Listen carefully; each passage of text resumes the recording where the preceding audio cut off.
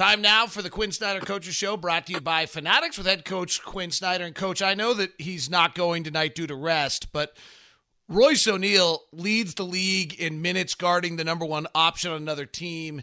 I thought I saw his leg take a pretty serious hit in the Dallas game. This guy's been gaming it for you.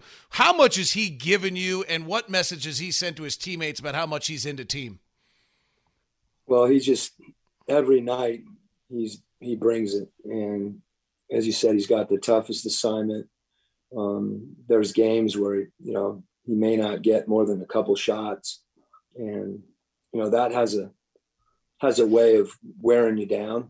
And as we're going to rest him tonight. I think it's something that is appropriate, regardless, of the situation or it's just where we are in the season, and we got to have some other guys step up and fill that role. Did the guy who had to tell him that, tell him and run the other direction really fast so that he couldn't debate with him, or?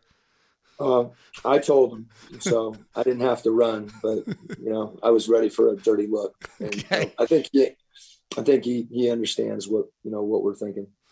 Tonight you see Tony Bradley. This is a guy who really came to you as a very, very young, unformed player and evolved nicely in his time. And now is getting real opportunity with this young Oklahoma City team. What are you seeing out of Tony, and how great is it to see that kind of growth? Well, as you mentioned, we saw when Tony came in the league, he was, I think, the youngest player in the league. So over a period of a couple of years, you really saw his confidence grow. And last year, obviously, it was a big part of what we did. So, we follow him and root for him. And, obviously tonight we want to play well against him.